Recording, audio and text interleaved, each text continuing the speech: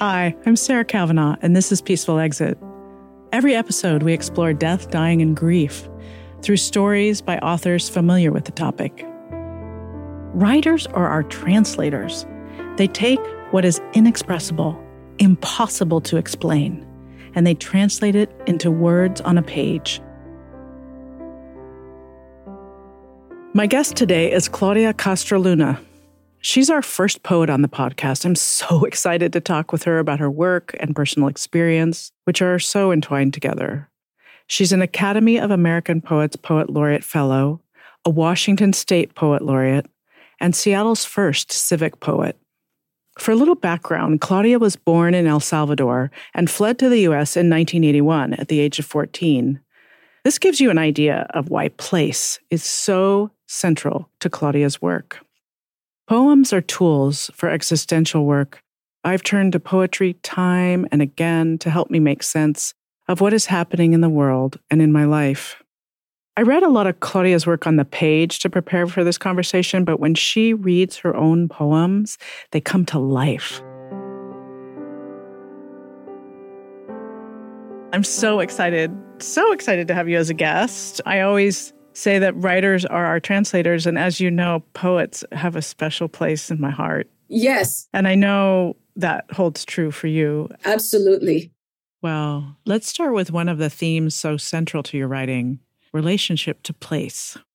Well, place is central to my work. I mean, it's central to almost everything I've written and published. For instance, my work as civic poet and as poet laureate was deeply grounded in this place, in Washington State, in Seattle. And I was really interested in facilitating people's own acknowledgement and understanding of the places they live in, right? Facilitating that understanding, like, how do we come to love a place? How do we call a place our own? What happens? And I think awareness of that makes for better living. Mm-hmm. It gives us a different understanding of who we are, a richer understanding. And so my interest in that here in the United States has to do with the fact that I lost a place of belonging. I lost so much when my family left El Salvador, not only our house, but a country, a language, history, and a way of being and culture. I mean, there was such a deep rupture there. And I've rebuilt that and have reconnected to a new place, right? This I call Seattle my home, right? Very deeply. I feel it very deeply. And that loss has made me realize the importance of recognizing and understanding and valuing the places we inhabit. And if we don't value them, wholeheartedly, I love this place, then questioning what is it that is working there that makes us have an antagonistic relationship with it. And I think in that questioning, locations for action happen. So what do you draw from as you're writing? What inspires you? My life inspires me. So I'm originally from El Salvador, and my family left El Salvador in 1981 as a result of the civil war there. And when I say my life, it's the life that we had there. It inspires me to think of all the possibilities that were lost, right? When we left, that was a big wound. So all this trajectory of being with extended family, just the way we were, disappeared. So that's always a question that hangs for me. If my family had stayed, I would have had a different trajectory. I don't even know that I would be a writer. It's not to say that my trajectory in the U.S. is negative. It's to say that there was another one that belonged to me. And I lost that. It's just to acknowledge that loss. Yes. So that's one thing that inspires me. Cities inspire me. The urban landscapes inspire me. And nature, trees in particular. Yes. Yeah.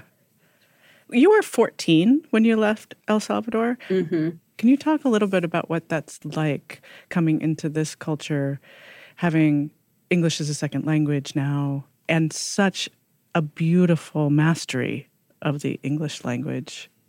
English and Spanish, which is my native language, are such different mediums of expression, because the language is really a medium. It's like a rider on a horse, and the language is the horse. And it could be Japanese or it could be English, right?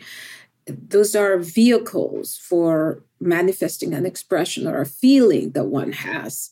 Every piece of writing is a translation, right? I'm translating myself onto the page.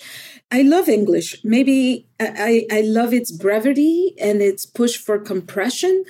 And I think that's why it works so well for poetry for me, because it is very compact. And we know that's something that makes poems work. English allows me a detachment from cultural norms that I cannot escape in Spanish, because that language is so deeply in me that all of the constructs that are patriarchal in nature are embedded in that language in a way that they are not in English. English is very different. And so I am slightly a different person in English. And I like inhabiting that space for my writing. Spanish is beautiful and it does other things, but yeah. So if you were to think about those two mediums, and I love that idea of them being two different mediums, which one would be the language of grief for you? Probably Spanish. And I say that because my encounter with death and deaths is so tied to my experience of being and living inside the Spanish language. And when I think of death, I think of the rituals around it too, which are so important. And I know those rituals in Spanish. So all the cultural architecture that helps us grieve is for me something that I have seen enacted and I've been part of in Spanish a lot more often than in English. And so if it was one or the other, I would say that the conduits are more open for me in Spanish. Are you keeping those cultural rituals alive in your life here? A little, but not very much. Yeah, it's so different there, you know? Yeah. I mean, my dad lives in El Salvador and he is getting old and he had a stroke. He almost died and it was really, really scary. And I flew down there immediately as soon as I knew what had happened. But there was a sense of comfort in knowing that even though I wasn't there, that he would be held in a particular way, whether I was there or not, or whether I got there late, or there's a set of customs that get triggered and honored and held by people in community that makes the original impact of the news so you're able to withstand it because you're with others. And that's all built into this way of doing things that I don't think is the case for me here. My husband's dad passed away 10 years ago in Boston, and he had a peaceful passing, which we're very lucky for, but the rituals around it were very different. Well, that's one of the reasons we started this conversation around peaceful exit is what are all the cultural community rituals that we can get together and grieve together and support each other at the end of our lives? What is that community ritual that happens in El Salvador that doesn't happen here? Well, this book is about many things, but included in it are several poems about my grandmother, who was such an important person to me. And when she was ailing, she was being looked after. She had Alzheimer's, very advanced. And it got to the point where she couldn't really swallow, for instance. She had very slow control over her muscles and her body function wasn't there at the end. So I flew down there just to be with her. And people dropped in to see her all day long. In the morning, somebody would come in and say, "How's she doing? Good morning. How are you doing?" And that's all. And some people would come in and have a cup of coffee. Somebody else would show up and say, "Oh, I saw this, particular food in the market. And I know, Nia Carmen, she loves it. So I brought it for her. Or here's a little, tea that I made. I mean, constant people dropping in throughout the day. She was an elder in that community. And so she knew a lot of people. And it was the same with my dad with the stroke. There were people coming by all the time. And that constant connection was both important for my dad and my grandmother, but for us, the family, knowing that we were not alone, and for the community too, because all those people dropping by know that's the rhythm of things, right? So if that were to happen to their mom or an aunt or to themselves, there would be reciprocity the other way. So it's a tradition of reciprocity and kindness that is very simple. It's not complicated at all. It's just showing up, Yes. So it's these networks of codependency in social, cultural settings. Let's call it belonging. Or belonging. It's belonging. Yes. I love that. Yes. It's belonging. Yeah. So do you feel like poetry is a way of metabolizing that grief, that loss of place and ritual? Oh my God, absolutely. Poetry has been so much a vehicle for me to process the loss and to reclaim it through beauty, which is, I think, the work that poetry can do and does. Well, you've written many collections. You've published several books, but let's focus on Cipota Under the Moon. Tell me about this book and tell me about the title. So Cipota is a Salvadoran word for girl, and it is very Salvadoran. It's like a flag on the cover of the book. So Girl Under the Moon.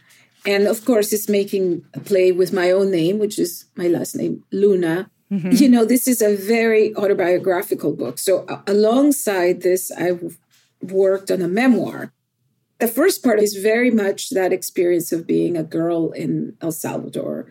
And the memoir is centered around that experience. So the book here is really an homage to children, because children are often those who lose the most in war situations. And often their voices, they're children. So we don't know their perspectives.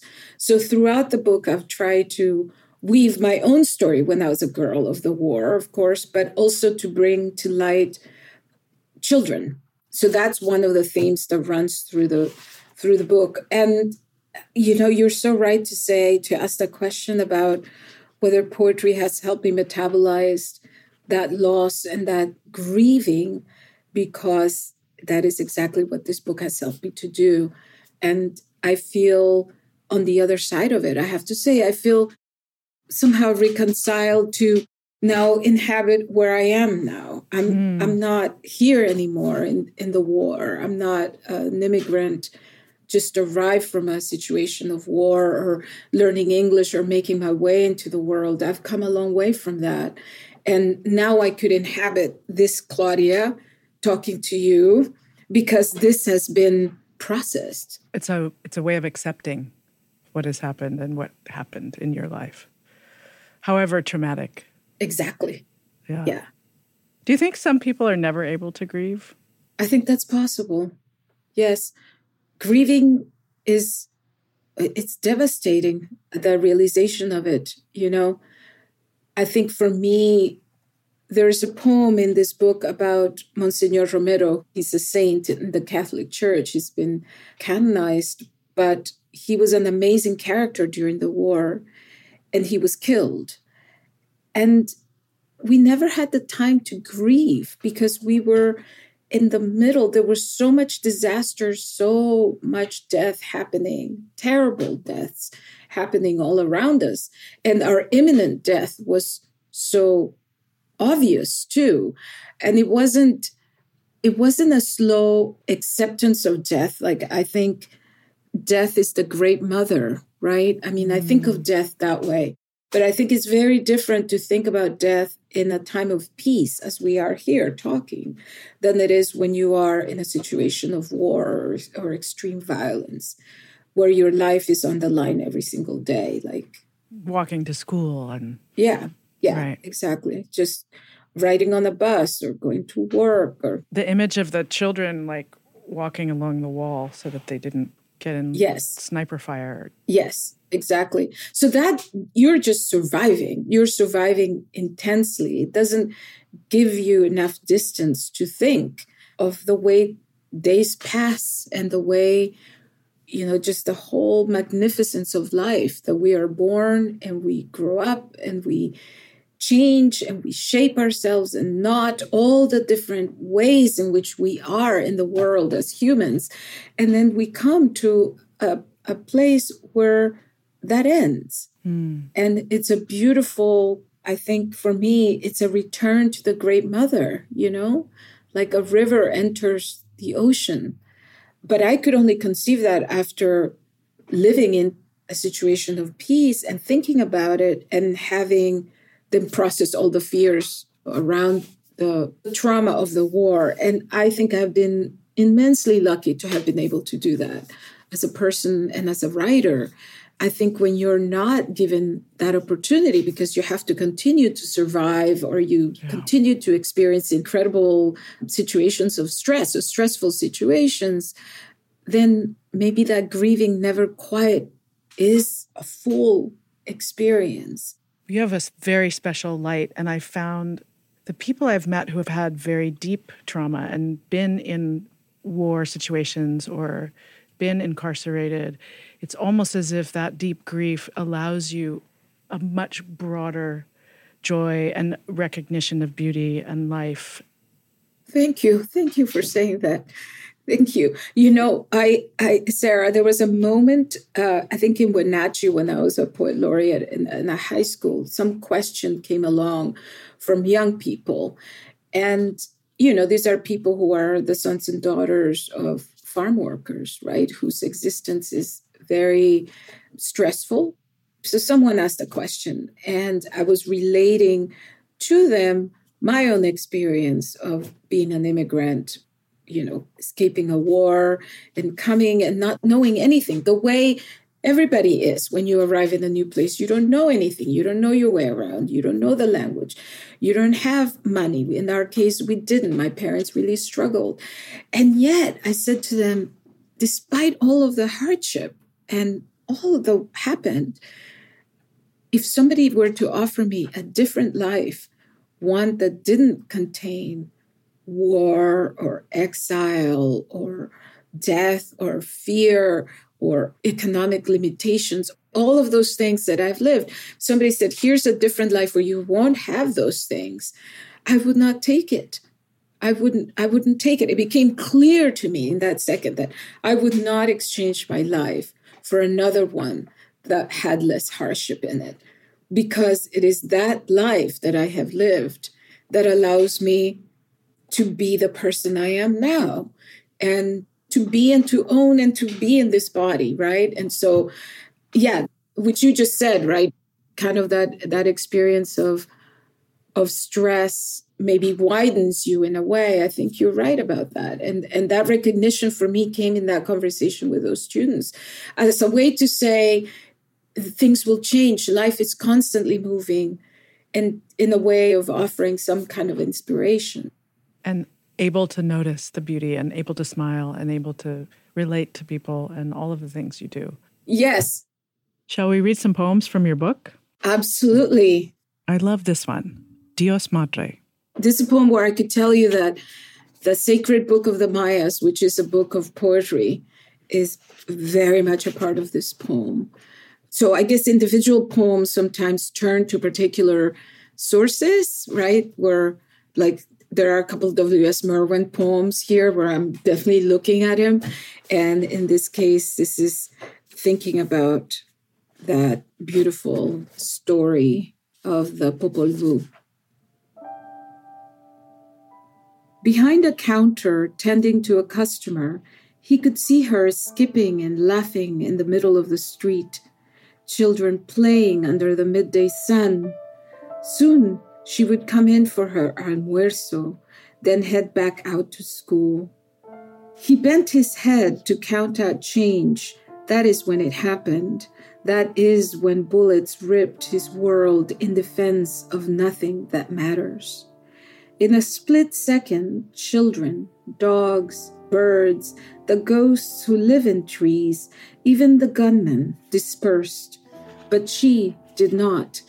She'd fallen under the old almendra tree, and for a second, nothing glittered, nothing, not even the sun. He was too late to her side. She, still warm to the touch, her long hair wet with her own blood. "Bring a healer," he screamed. "A priest, a doctor, a witch. Hire a mountain, hire a god, hire two," he begged. "Someone, please conjure a miracle." Sugarcane horizons trembled and the looming volcano stirred. Cupped in his hands, his 10-year-old daughter in her school uniform passed from smiling to hardened concrete. When she was under 9 days of prayers and safely underground, he fled north, shoeless, like rain.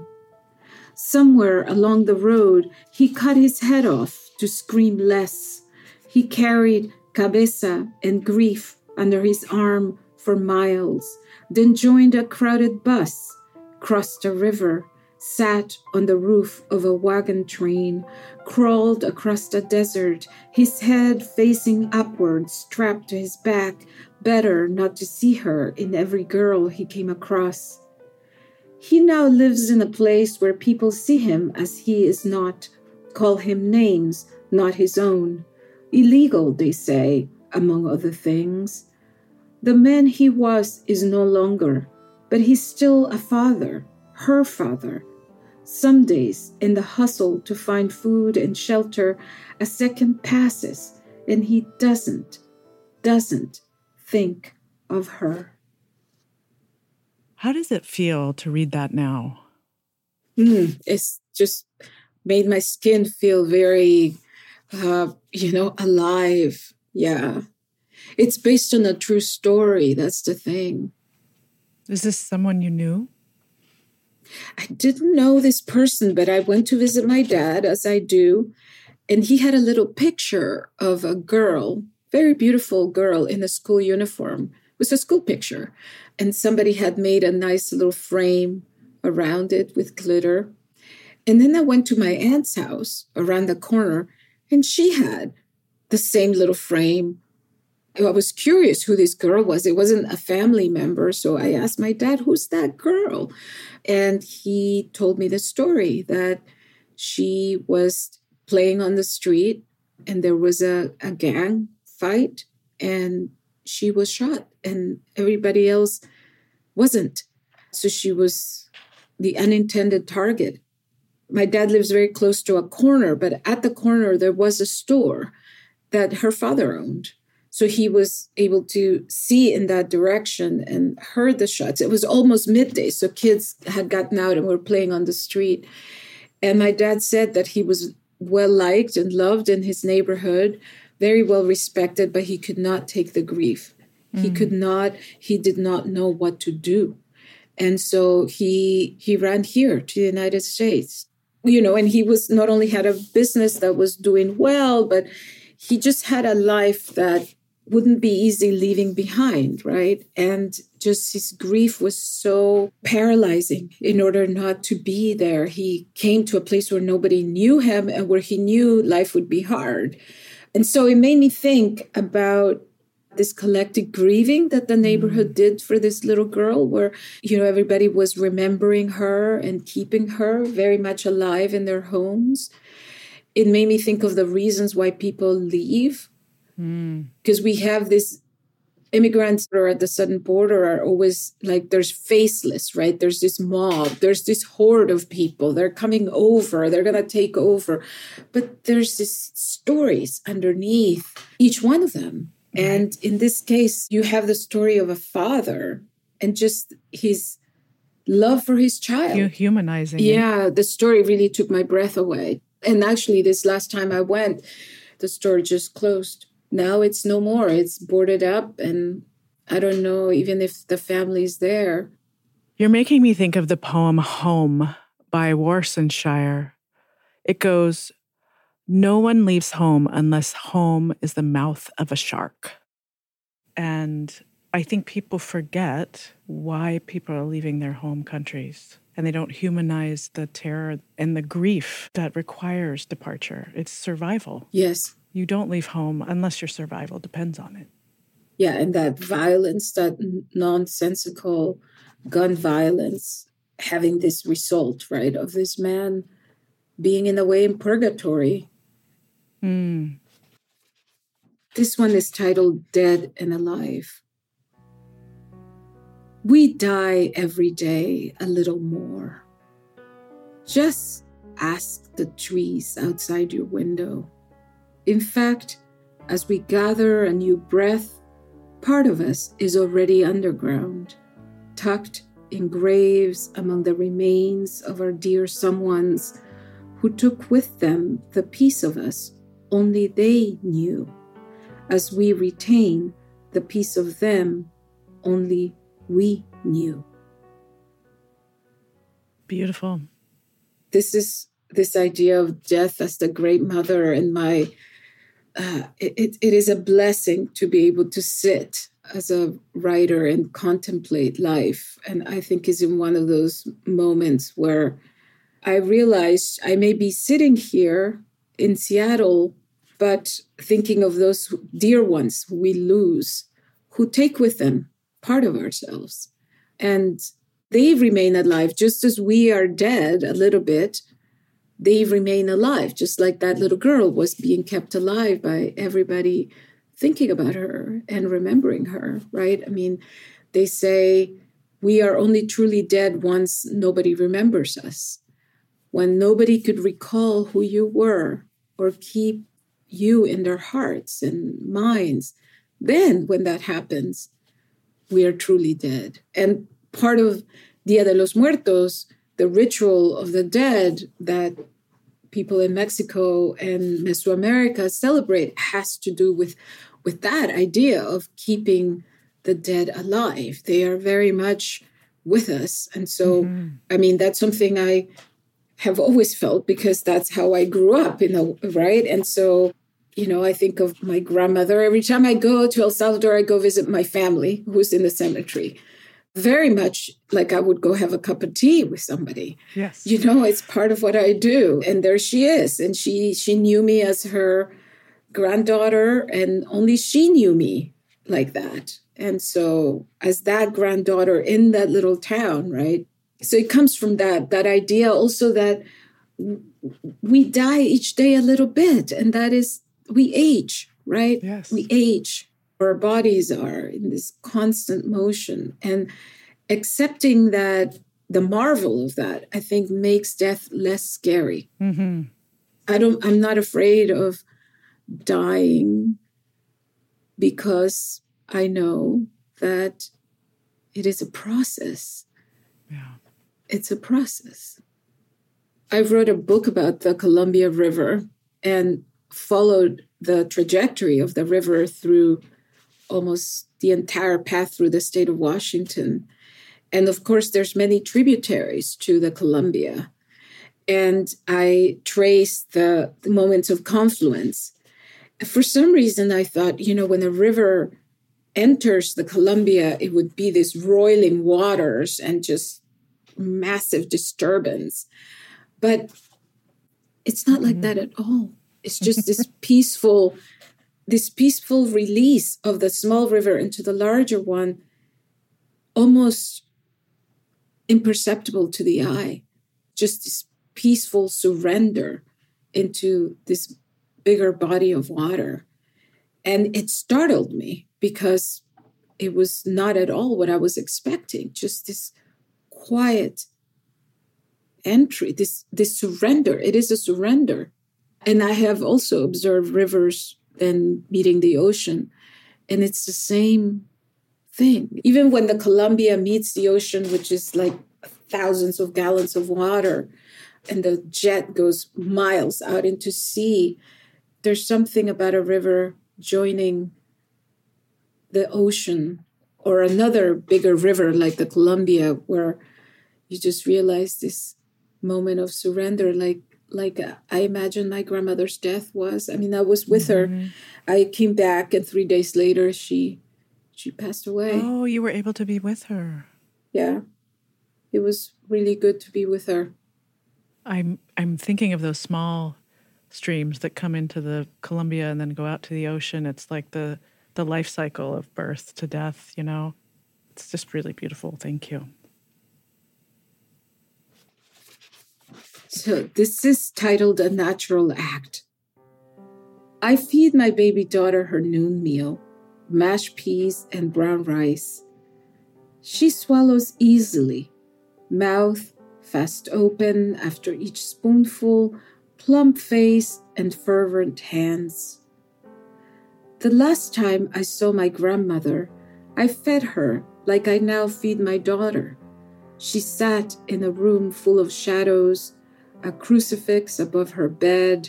She was ghastly looking, emaciated limbs and eyes staring into space. She opened her mouth, anticipating the water I held in a cup, but the liquid came back, relief rolling down her chin. And all the while, death watched her, the way ocean waits for river, the great mouth of river's end. Beautiful. You can really feel the love between you and your grandmother in that poem. Yes. It hasn't diminished, even though she's passed. Yeah. For the last poem today, and I love the title of this poem, can we do Leave the Gate Open on Your Way Out? This poem is very much her spirit. Leave the gate open on your way out. On a quiet street, a bloom-laden rosebush leans into the sidewalk. Its orange flowers swirl and pulse. Buds shoot up to meet the sun, which in time will ripen their promises. On the same bush, next to fragrance and splendor, in quiet hush, invalid roses drop fading petals one by one. At the end of the street stands a hospital. It houses a morgue and a maternity ward. My own 3 children were born within its walls. To give birth is a revolution. Leave the gate open on your way out, better for the angels and the devil to come and go. The path to happiness is by way of pain and sorrow. That is something my abuela could have said. On the quiet street, many pass by the rosebush, exuberant or crestfallen. The shrub stands, ready to share loss and joy, but only with those who stop to smell its roses. I love that. So, for you, what does a peaceful exit mean to you? Well, a peaceful exit for me means dying a nonviolent death, right? Because so many of the deaths I've experienced have been violent deaths. And so when I think of the way my grandmother died in her bed, with people who were coming around all the time asking how she was doing, and everybody knew that she was going. And she, even in her Alzheimer's, probably knew she was going too. And to have that sense of that arc that you could see spread before you, I think that would be an amazing thing, to die a death that is not violent and a death where there's perhaps some knowledge of it. So there's some preparedness around it, that I could prepare for it, but that my family could prepare for it, and understand that is what it is. It's part of life. We couldn't have life without it. It's how the universe has been designed. In that peaceful last exit of that breath, it's a transition. And I think when I think of plants or animals in the wild, they decompose or they get eaten or they get reabsorbed into the thrust that is nature and our life. And I like that idea that I will become part of the whole. Somehow I will be absorbed into the whole. That's what I think.